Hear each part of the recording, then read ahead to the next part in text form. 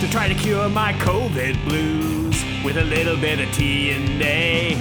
I got a lap dance from a woman in black pantyhose, and now I'm getting a swab shoved up my nose. I got a contact trace from the brass rail. And welcome to the Existentialist Cucumber. My name's Larry Wu. And I'm Curtis Withers, or you may call me The Rest in Gilligan's Island parlance. That's right. We have a follow-up to that story because as we're doing a bit more post research into why the existence of the two songs, we went down this rabbit hole about learning more than we really wanted to about the Ballad of Gilligan's Island. So first thing we learned is that there was another theme considered for the TV show, which was like Calypso themed, and it was basically penned by the famous John Williams. Which would have been amazing. I want to know, is there a copy of it out there somewhere on YouTube land or anyway, because I want to hear it. Like it must be out. It's something. So either that, or I'm gonna write a letter to John Williams and ask him about it. But continuing, to understand why the two versions. So the first season did have the and the rest, which was then re-edited for season 2. So apparently the story is. Maybe Curtis, why don't you tell the story about what a stand-up guy Bob Denver is? Yeah. So the rest was referred to the Professor and Marianne, who are two pretty major characters on the show. They're one of the 7 castaways, but for some reason the other 5 got their sort of pictures in the beginning credits and all that kind of stuff. They were featured, and then it went and the rest, and you didn't hear about the guy who played the Professor or the woman who played Marianne until the end credits, and then played by Russell Johnson and Don Wells. We got to give him credit. That's right. So then, the guy and the girl. So then, Bob Denver. Is it Bob Denver or John? Yep. Bob Denver. Right. Bob Not Denver. John Denver. He's the guy who's saying, "Country Roads Take Me Home." Yeah. So Bob Denver said, these guys should be in the credits, in the beginning credits sequence, and he had it in his contract where he could appear anywhere in the credit sequence that he wanted to. It's a great perk. So but who puts that in their contract? And this is after season 1, right? Like, I realize the show took off, but still, who is Bob Denver? Yeah.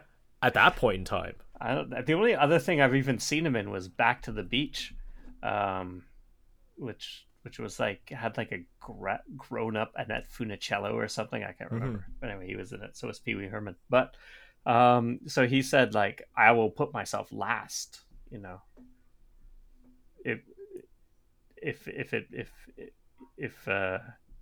Was it if they didn't put them in, he was going to put himself last, or he was just offering to go last so that they could get them in, or but basically anyway. Yeah, exactly. But I guess the point of the story is that Bob went to bat for the two of them. Yeah, because I think even the studio deemed those two characters as basically second build, because you only saw their names at the end credits if you stuck around,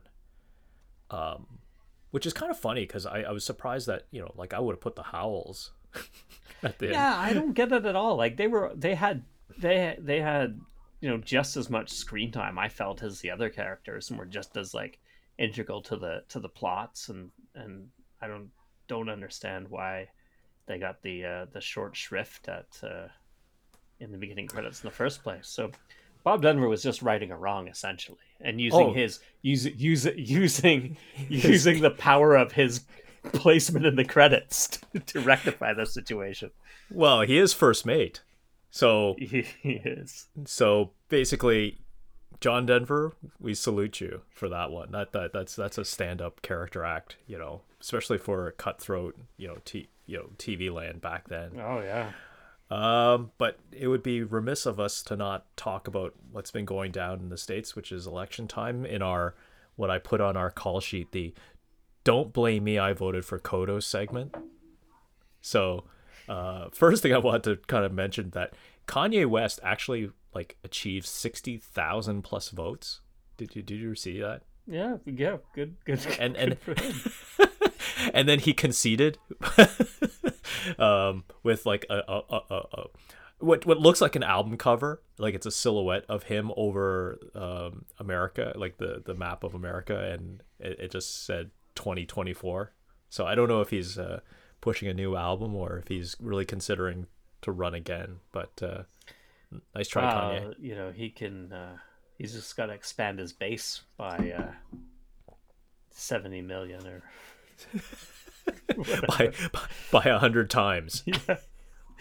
But yeah. it is crazy. So I think as of right now, so as we speak, there is no decided. No one's hit the magic number yet, right? Which is 271. Is that 270? 270. Yeah. So at this point in time, in the evening of us recording this right now, no one's hit that yet. Biden is doing well. It looks like he's got a path to victory, and of course, the other guy is basically throwing a temper tantrum on Twitter right now, right? Yeah, Biden's at 253 on CNN, 264 in a lot of other like even Fox, because they've given him Arizona. So yeah, he's kind of on the cusp. If he's at 264, if he does have Arizona, he only needs to win Nevada, where he's leading right now, and then he's got it. So by tonight, we could maybe find out if he's won or not. Okay. But then, of course, like, you know, we've got to wait for Trump and his myriad legal challenges to work their way through the system. There was all kinds of there was something today where they Eric Trump posted on Twitter, you know, that a video of a bunch of ballots that were registered for Trump being burned. And of course, just like the slightest bit of investigation, you find out that they were sample ballots. You know, like, it's just these guys are just shameless. I'm waiting for him to tweet out a photo of Matthew Broderick in the movie Election. Did you ever see that? I did. Where he crumples up? Did he crumple up some votes and threw them in the garbage for Katie Flick? Was it Katie Flick vote ballots? Is that what he did? I think so, right? Yeah. But so the Angry Orange is going off Twitter right now. What do you have the latest tweet that he has out? Is he exclamation mark suing? How many lawsuits does he have going on right now? Like, is it 4, 5? I think four state lawsuits in 4 states. That's impressive. Yeah. He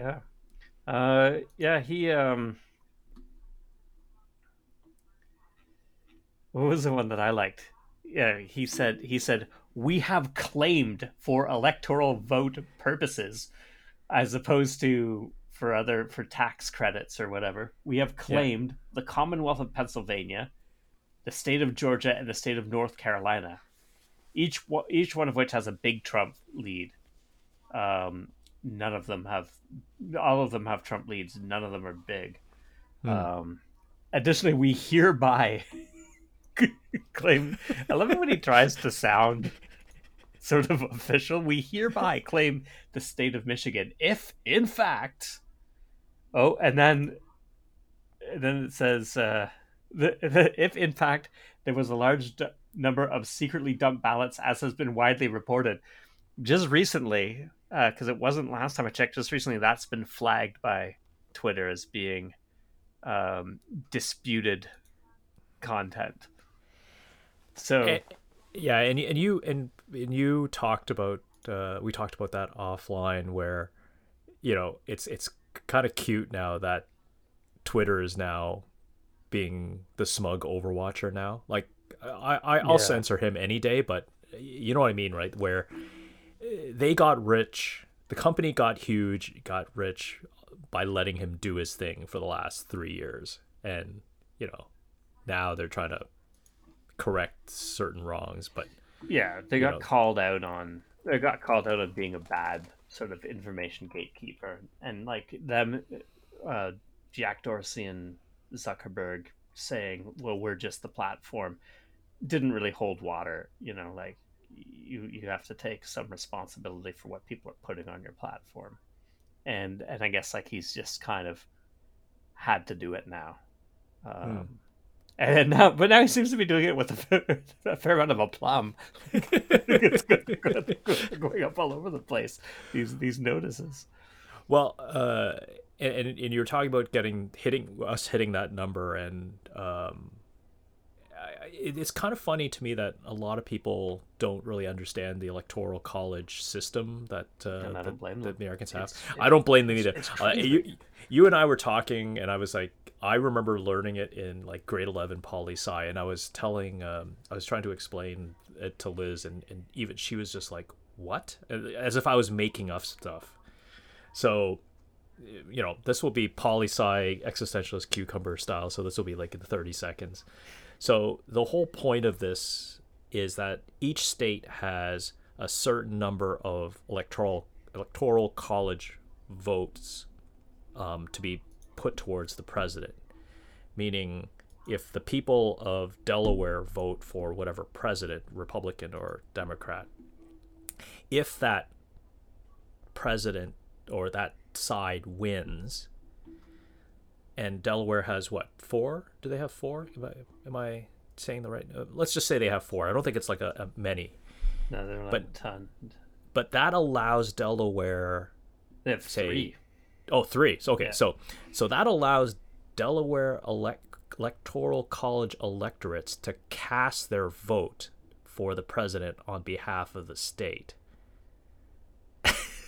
So even though the people are voting for a president, they're not actually voting for the president. They're voting for the right for their electoral college electorate to vote for the president. So later on, and I believe it is in December, all the electorates from the states will then vote for the president. Now, they don't usually break party line, even though they're allowed to, but at least I remember learning that they technically could break party line, but they never do. Like I don't know if there is a point in history where anyone went rogue, I guess. Yeah, I guess it's a formality basically. Exactly. But it's like horribly complicated, right? It's like, because that's why the popular vote is even more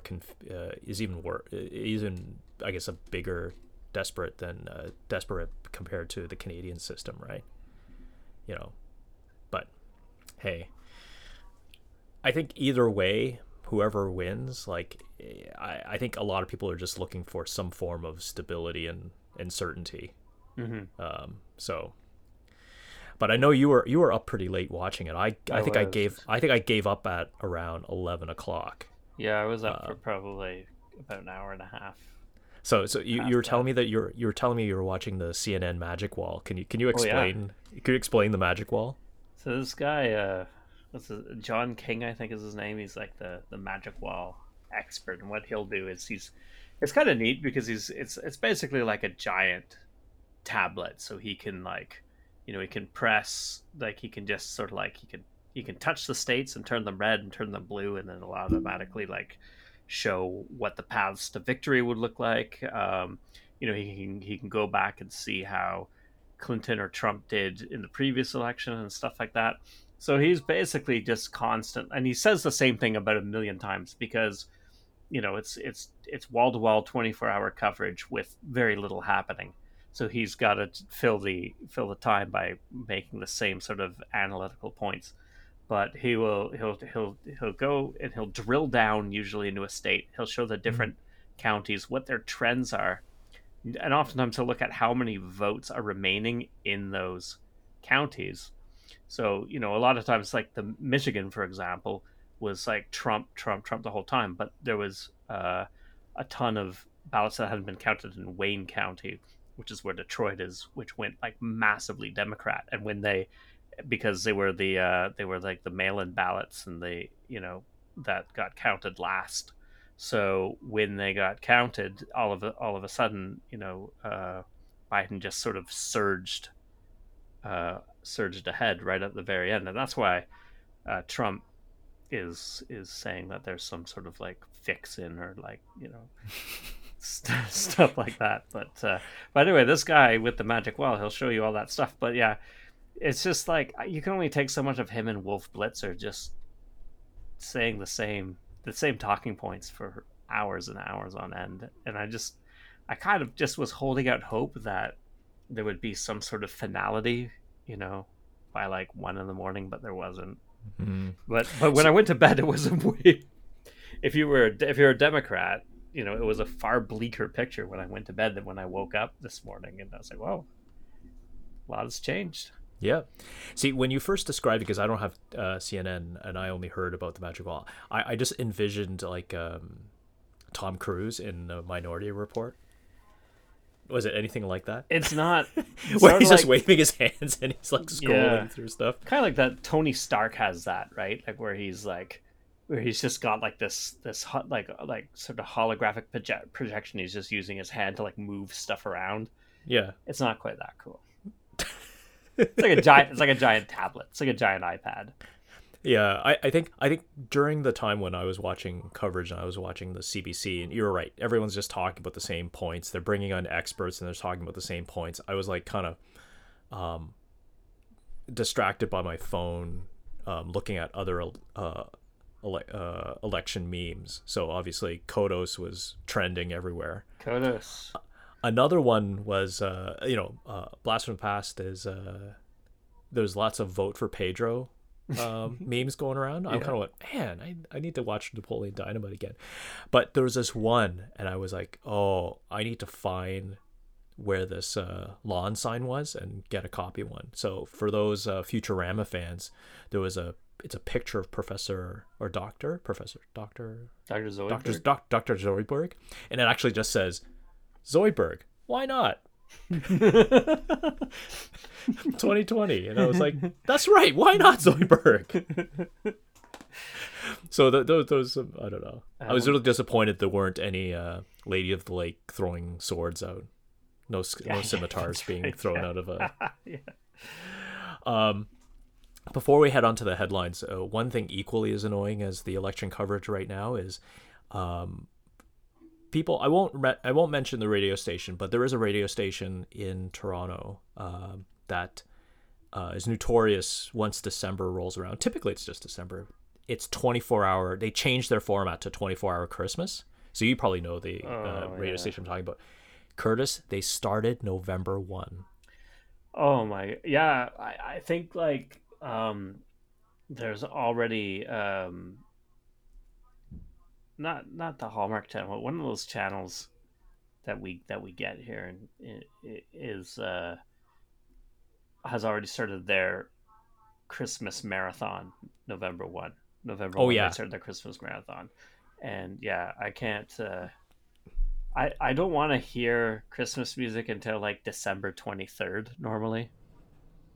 Oh yeah, like, I'm not a big fan. Like now that I'm married and like my wife is a lot more Christmassy than I am. So now we have Christmas traditions where we watch like Scrooged every year, or we'll watch like we don't watch Love Actually. Thankfully, we both dislike that movie, but we'll watch like all these Christmas movies every. And I never did that growing up. Like my mom was really into that kind of stuff, and I just like I would like when I was a kid, I would get up at like 5 a.m. to get my presents. Right, once the second pretty much that I turned 12, I was sleeping until noon. Christmas, like just not interested. So I don't think I could take. Was it CHFI? Is it CHFI? Yes, yeah. Take CHFI right now. So they started 24-hour Christmas, all Christmas format. I had just come in, just before we started the show, I got in from the car. The last song they played, because I thought it was not George Michael's version, but they played Last Christmas, which, obviously you have a second listen because it's not played anywhere any other time of the year. I was like, how it's like the world's most inappropriate Christmas song.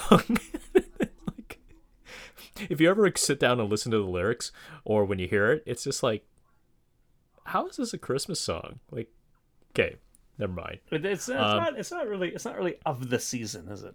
No, it's not of the season. You know, it's no my and I can't believe we're actually talking about Christmas carols, but just one more story on this. Last year I discovered this song because they were playing it not nonstop, but it was part of their regular rotation on XM Sirius, their Christmas station, which was Dominic the Christmas Donkey. I'm not familiar. Yep, it's Dominic the Italian Christmas Donkey, and look it up. That might be your new Christmas carol. Oh yeah, Yeah. I'm always in the market for some new Christmas songs. But yeah, it's not just a radio station. But I went into a Canadian Tire yesterday, and yeah, once Halloween, like November 1 or that evening on the 31st, all the Christmas stuff is out, all of it. It was incredible. It's too early. Hey, I don't know. Well, let's head on to the headlines. We had the stories queued up. Then we realized we had our Halloween episode that we wanted to cover. But Curtis, why don't we leave this one to you? This is part of the World Series, so congratulations, LA Dodgers. When was the last time they won it? It was in the 80s, right? It was in the 80s. I want to say, I should know this because I probably had to write it in a couple of stars. I want to say like 86. But yeah, it's been a while. I think it's their 7th overall title, this one. And they it's 88. I'm sorry, they beat Oakland in 5 games in 1988. So they were due. Powerhouse team. They've won their division for the last few years. But it all kind of got overshadowed by some puzzling behavior in the postgame ceremony. So one of their players is like a veteran guy, Justin Turner. I guess he had like an inconclusive COVID test, because they did all the routine testing, during the playoffs, and I think you were allowed to play if the test was inconclusive, and then they found out during the last game of the World Series that he tested positive, so he got pulled in like the 6th inning of the game, go to isolate. Dodgers win, everybody's kind of back on the field celebrating, and this guy comes back. So he's tested positive. He comes back and he celebrates with the team, and they the officials asked him to go and he wouldn't go. And he was wearing a mask for most of it, but there was a couple of times he wasn't. There's a picture where he poses and he's in close with everybody posing for a picture. That's the one where he's like sitting down, right? Yeah, he's sitting down. He's got his mask off, a big shit-eating grin.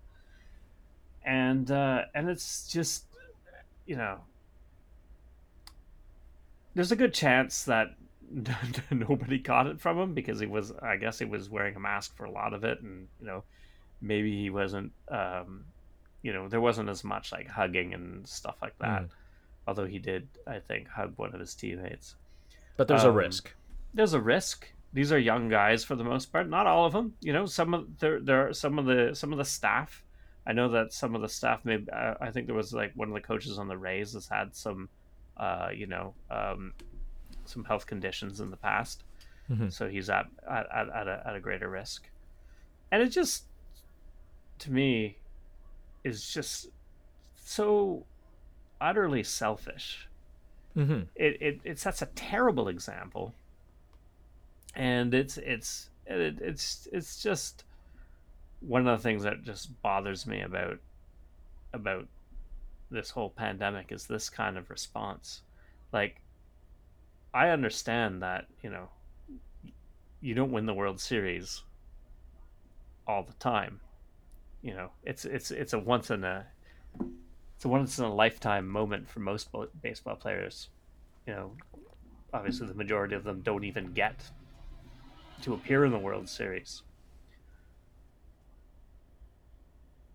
But when your presence could, chances are not extremely high, but you could put somebody at serious risk of being very sick. Could be career ending. Could yeah, like you're supposed to go into isolation for a reason. I just couldn't believe it. And of course, like, this guy has tons of support in some circles from sort of like the COVID deniers on Twitter.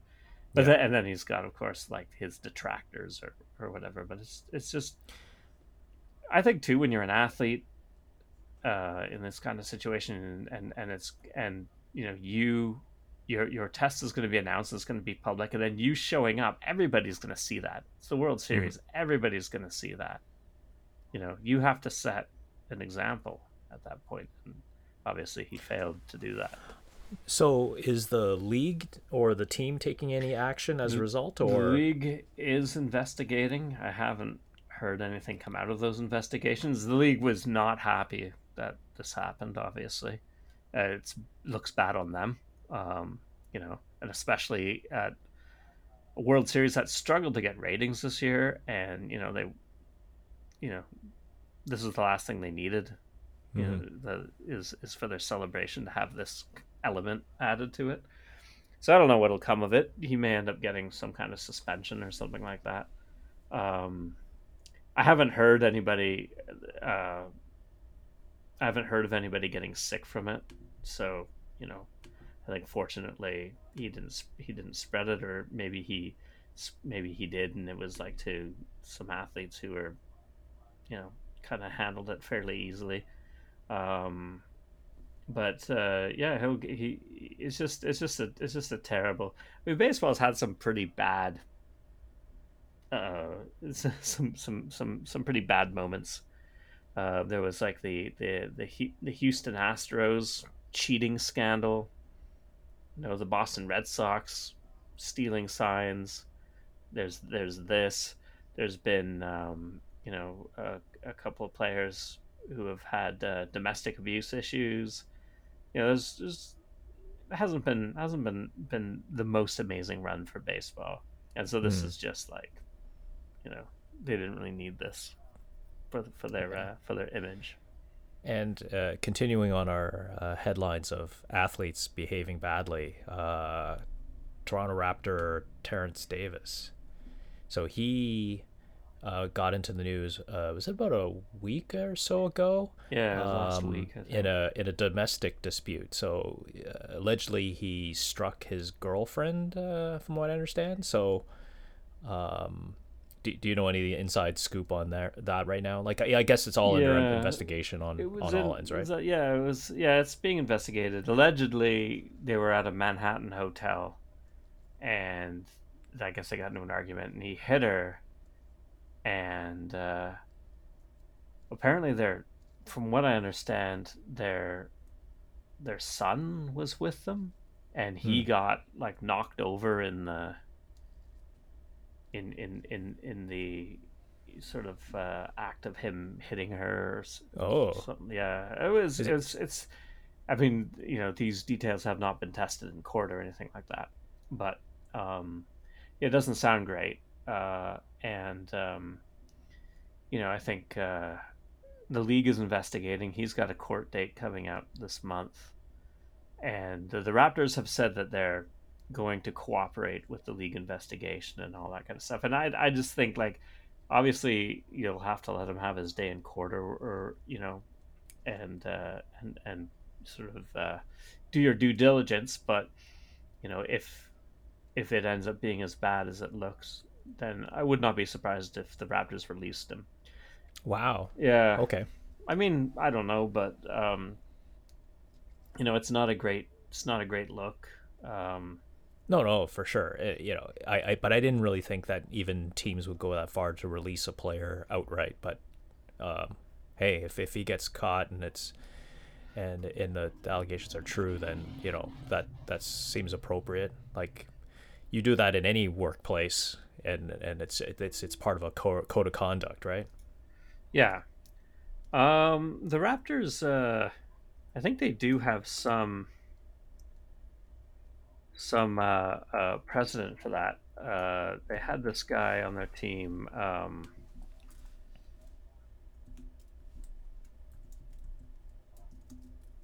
Yeah, they had this guy Kay Felder on their team, who I think he was kind of like a minor player, probably playing in the G League or whatever, and he got released because of a domestic abuse situation. Obviously, Terrence Davis, a bigger, uh, a bigger part of the Raptors' sort of plan going forward. He was a rookie last year. He made the NBA second all rookie team, but I think if you're going to preach, like, the Raptors are one of the big teams, um, advocating for social justice in the NBA bubble and all that kind of stuff. So if you're going to do that, then you can't have a guy like Right. this on your team if the allegations turn out to be true. So in the third story of athletes behaving badly is Mitchell Miller of Oh yes. ex Coyotes. So he was a draft pick, right? Mm-hmm. And stories started coming out that he was a really bad bully. And I'm not sure if the team knew beforehand. They There was did. always stories, yeah. So and then all of a sudden the people found out, and then they just kind of went, "Oh, this is bad press," and they just backed away from him, right? Yeah, yeah, it was pretty public. It was public knowledge that he had, uh, you know, um, assaulted this a classmate, Oh, um, okay. who was who had he was developmentally challenged, and he had bullied him for a long time, and I think he assaulted him very badly at one point in time, and it was known, um, but the Coyotes drafted him, and never really came out. But the guy who was the victim in all this, he is pretty active on social media, and he posted on social media that he was disappointed that this guy got drafted. And then he was interviewed by the Arizona Republic and told his story. And then, there was all of a sudden there was a lot of scrutiny on this guy. Um, and and then the Coyotes eventually um, released him, or they rescinded their rights to him. And in the statement, the guy, um, I think his name is Xavier Gutierrez, who's the president and CEO of the Coyotes, he was saying at first they thought it could be a teachable moment. And then he said, Oh "This is in the God. release," and he says they thought it could be a teachable moment, and you could learn from it. And then he's like, "Oh, but then when we learned more details about the incident, and we learned more about the victim and how it's affected his life, then we decided to move on from this guy." And that's crap. They knew the whole Yeah. they knew the whole story for sure. And but now that public opinion, has the court of public opinion has sort of started coming down on the Coyotes. Then they released that statement and said, in light of recent information, they had the whole story. There was Yeah. no, and I think it was it South Dakota where this guy played. Um, they they said that he can't play for their hockey team anymore. He can still attend the university, but he can't play for their hockey team anymore. So the repercussions are coming pretty hard. Yeah. Well, teachable moment. Teachable moment for a hockey player is, hey, don't pass the puck in front of your own net. That's a teachable moment. But this, yeah. Let's get off athletes behaving badly and go to a interesting, hopeful science story that I dug up. So apparently, for the first time ever, we're getting radio signals spotted in the Milky Way, but actually coming not from our direction. So it's not sourced from Earth, but radio signals of some kind coming inward. So we can talk. We can talk about the science that neither of us really understand. But I want to bring this up with you, Curtis. Is why would anyone want to contact us? I don't know. I don't see any benefit from it. but the question is, if you were to send out a radio signal, if you were the aliens, what would your greeting be? Because you don't want to just say hello, right? Like what's something that you would put in your personal message to outer space? Oh, like if I'm contacting outer space. Yeah.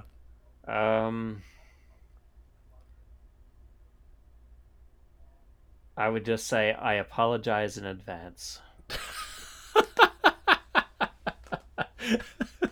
That's probably the best thing anyway. That's awesome. I love it. Yeah, that or maybe Doug Ford's cheesecake recipe. Just transmit that. Yeah, it's a fine recipe. It is. Going to kind of entertainment news. You and I were talking about the Mandalorian season premiere for season 2 last week. The next episode drops in a few days. But you and I were also talking about what's next.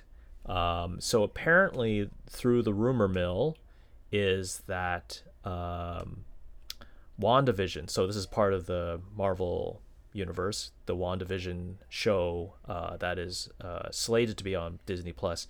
It sounds like it's slated to release after The Mandalorian, because I guess they don't want two big shows running at the same time, especially when the production is not in full force. So a good chance that Disney Plus's Christmas gift to everybody is a Marvel weekly show.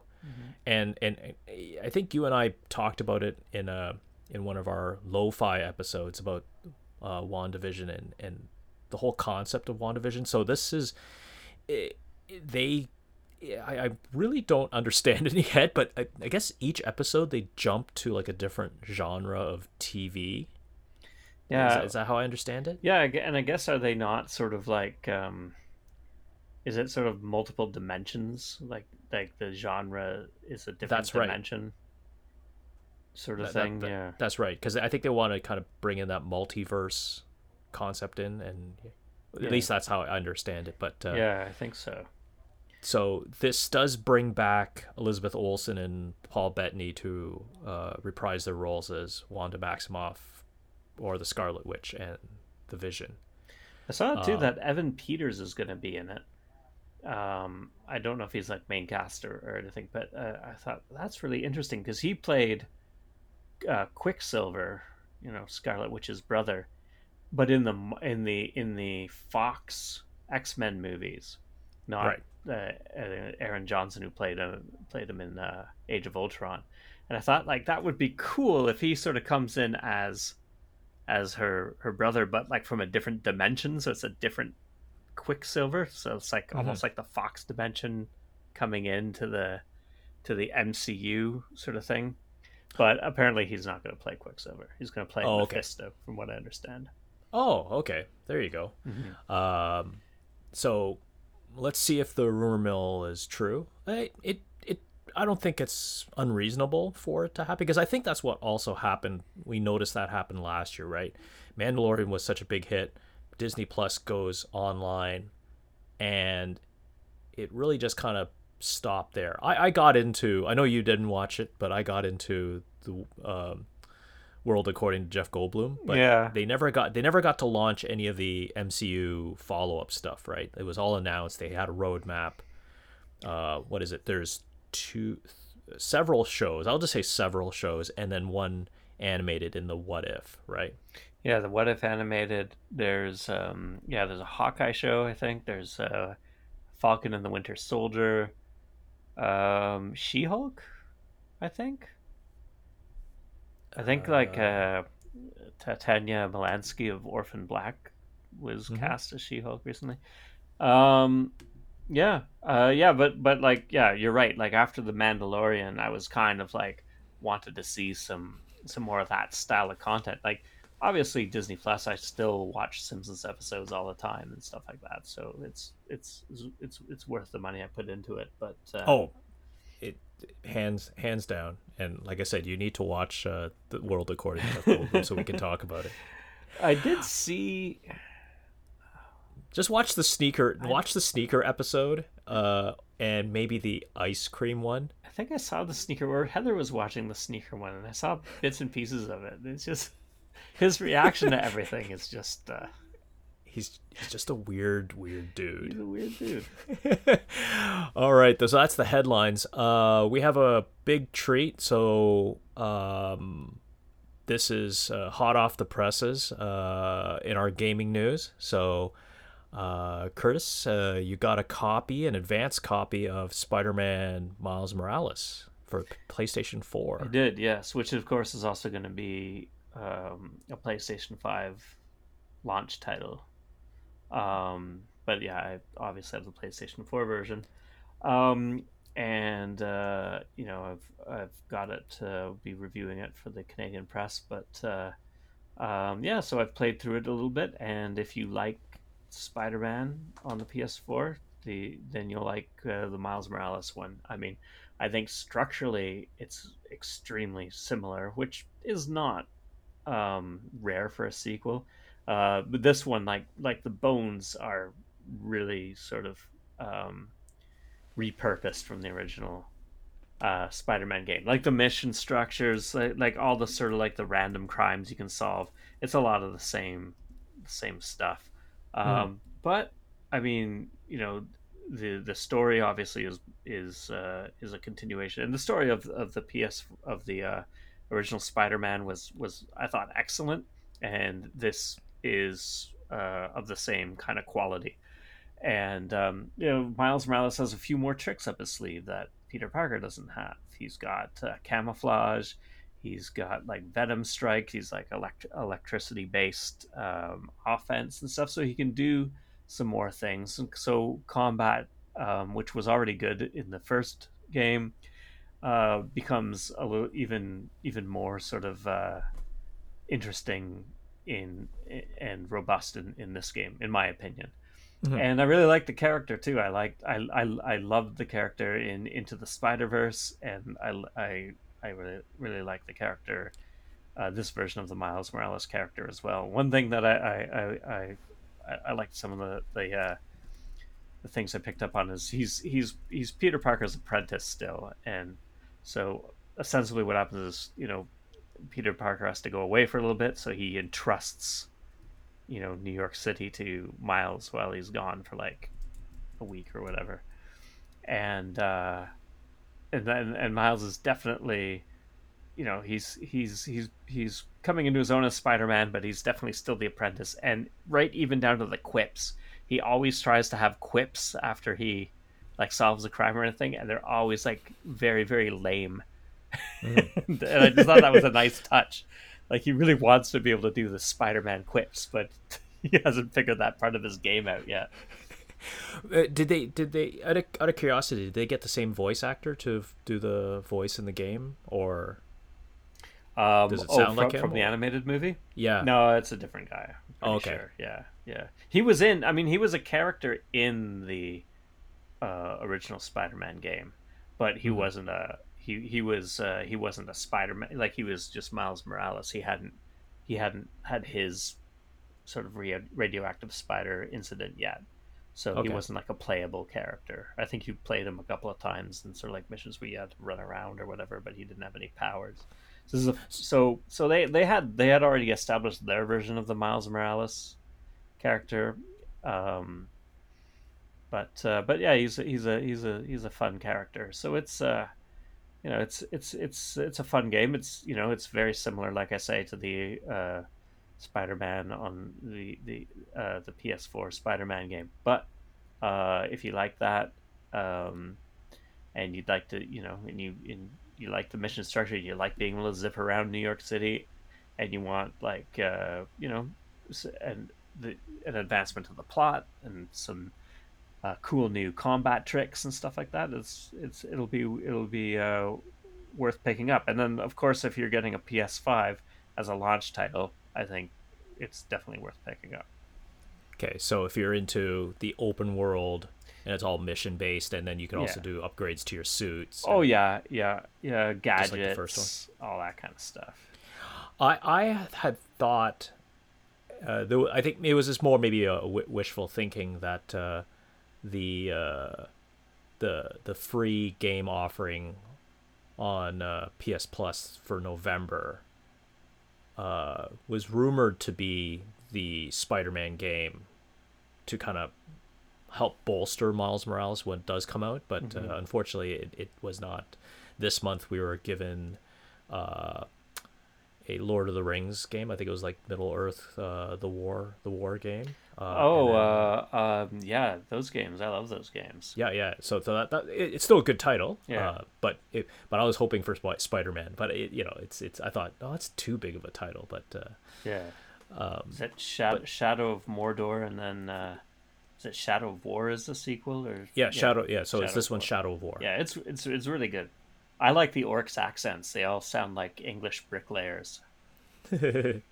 So thank you, Curtis. So you give it a thumbs up, give it a Yeah, recommendation then. absolutely. Okay, so Yeah. so the game will be made widely available on PS4 and PlayStation 5 on November 12th, right? Because that's the release date of PlayStation 5, I believe, or day after, something Yeah. like that.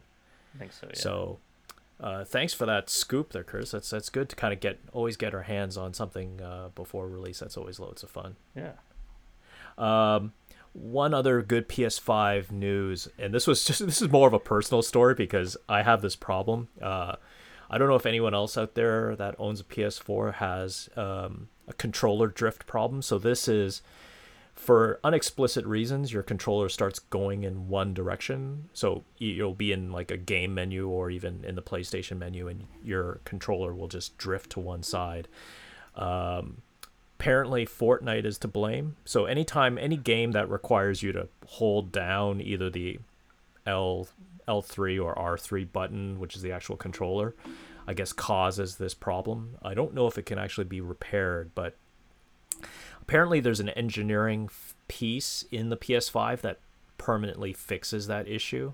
So these YouTubers, right, Curtis? These guys that always they get a product and they're told to go ahead and do your disassemble video. So this guy did, I think, an hour-long video of disassembling, like systematically, piece by piece, disassembling the new controller, and explained, oh yeah, this will solve the drifting problem. And it was like a very simple, like 90-degree turn fix or something to the sensor. So I was very happy to see that, because right now I've got 3 controllers all exhibiting this drifting issue. And I'm like, oh, I don't know if I want to buy another controller because PS5 is here. So I'm gonna see how long I can hold out before it becomes like extra annoying.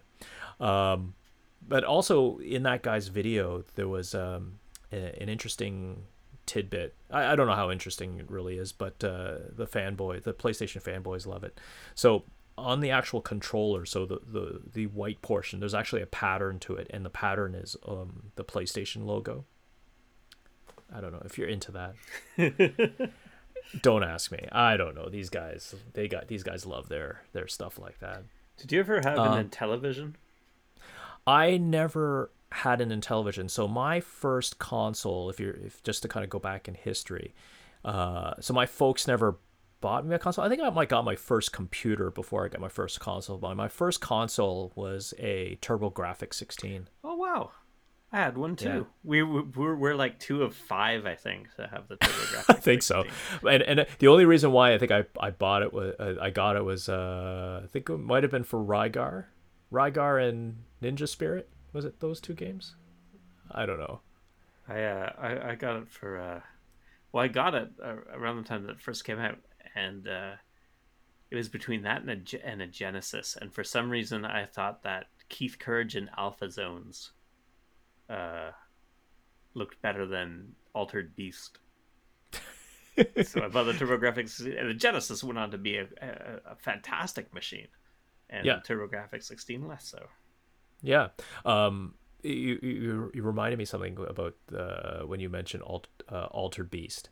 You remember that game? I think it was a Sega game as well. And it was supposed to be like, ooh, controversial game, and it was out in the arcade as well. Splatterhouse. Oh yeah, I have. Do you remember that? Splatterhouse for the Switch. And remember how? Oh, you have it for the Switch. Yeah. Oh, okay. Yeah, I got like this Namco Classics, and it has like Pac-Man and Galaxian and Galaga, but it also has Splatterhouse. So the reason why I brought it up was like, like the graphics were so like, I guess they were good for the time, but they were so even lame for the time that happened, because I just remember everything was just goo. You hit it, it just turned to goo. Yeah, it's very muddy. I love that game.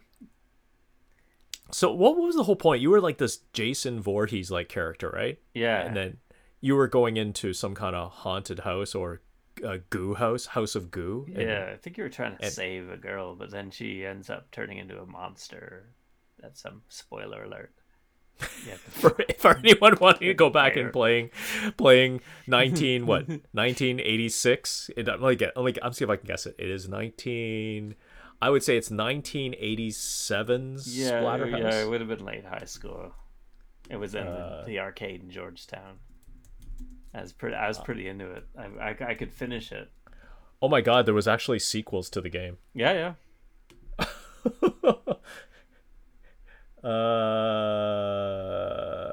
Oh my god, it was a TurboGrafx 16 port of Splatterhouse.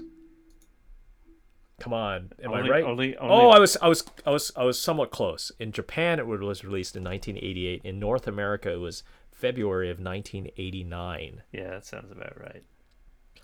Where, yes, you're this Jason Voorhees character. Yeah, gooing people. Yeah. And you had this really cool sliding kick, I remember.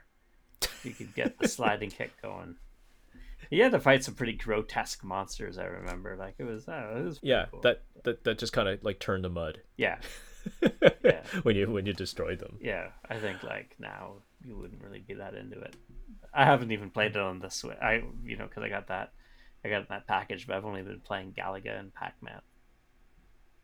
Always the classics, right? There's a reason why they don't make games like that anymore, because they don't want you to go back to them. I finished my Overwatch season in lackluster form, but I thought I'd just kind of mention it because I actually started playing a character. I don't know if I didn't read the patch notes whether or not Overwatch did this on purpose, but for whatever reason, it usually I play a main healer, so I'm usually support in all games I play, generally speaking. But for whatever reason, this season, either everybody wanted to play support and DPS, so it was almost forcing me to play as a tank, and I picked up Zarya this season, and I got pretty far with her. I got at least fairly proficient. As long as I play with other people that can do a combo with me, because her ultimate basically just acts like a big magnet and draws everybody together into like this small confined area. That alone doesn't finish them off, but that in combination with another character's ultimate, which makes it for a great footage. And I actually do on my personal YouTube channel, I have a play that I recorded because it was just so like it just went down so well. Like it was basically a 3-way combo between myself and my two teammates. I should actually show it to you, Curtis. You'd be proud. I would be. In one good play out of, I don't know, 200 or whatever. Those are the ones you want to keep. Yeah, that's the ones I want to keep. So I think I'm going to try that Shadow of War, as you mentioned. Yeah. I'm going to give it. I think it looks decent enough. I think I'm going to give it a try. The other game was a side scroller that came out. Let me just get the title for you. So, because I just kind of quickly captured them and left it. So yeah, Middle Earth, Shadow of War, and Hollow Knight, the Void Heart edition. Oh, Hollow Knight's great.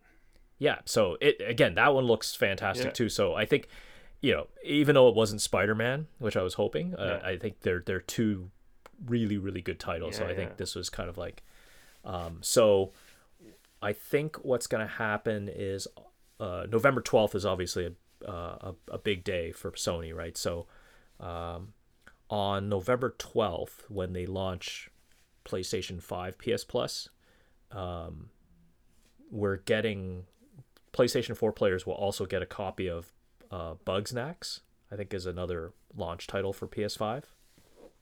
So look out for that if you're a PS4 owner with PS Plus, and they're discounting it. So that's why I'm saying, Curtis, you need to get yourself on that subscription. They're gonna discount it, man. So we need to get you onto a way out. I need to break out of jail. I just need to find some places to cut.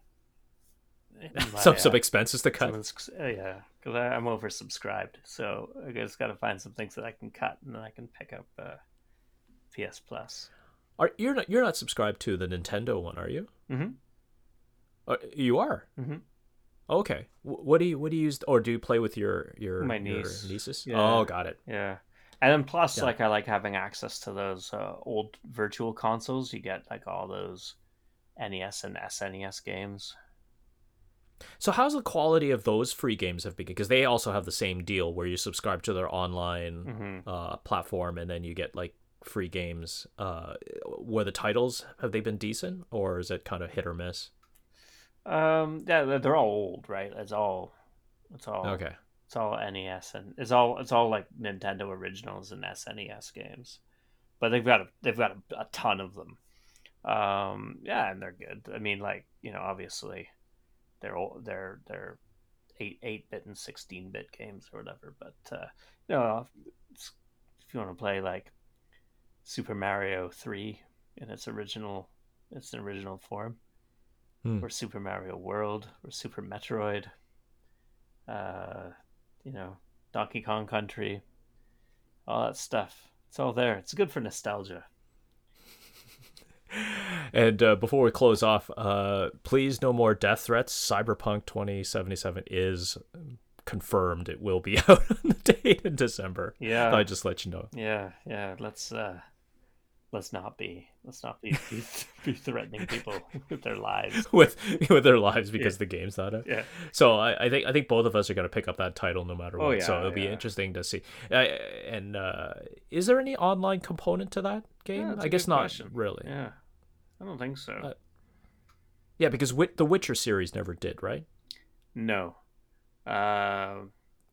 they didn't. They have The Witcher, because there's an online version of that Gwent card game. That's about as far as it got. Oh, wow. That's not the same. No. Well, thank you, Curtis, for another great episode.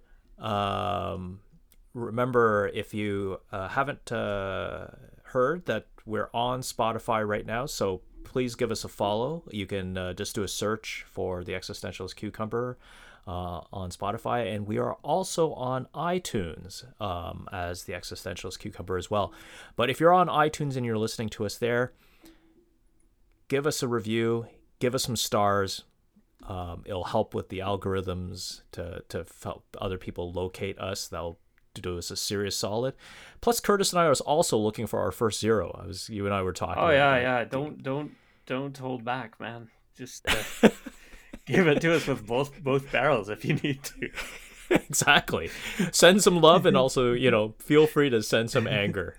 and some disdain. Any case, thank you again, Curtis. And just remember that sometimes a cucumber is just a cucumber.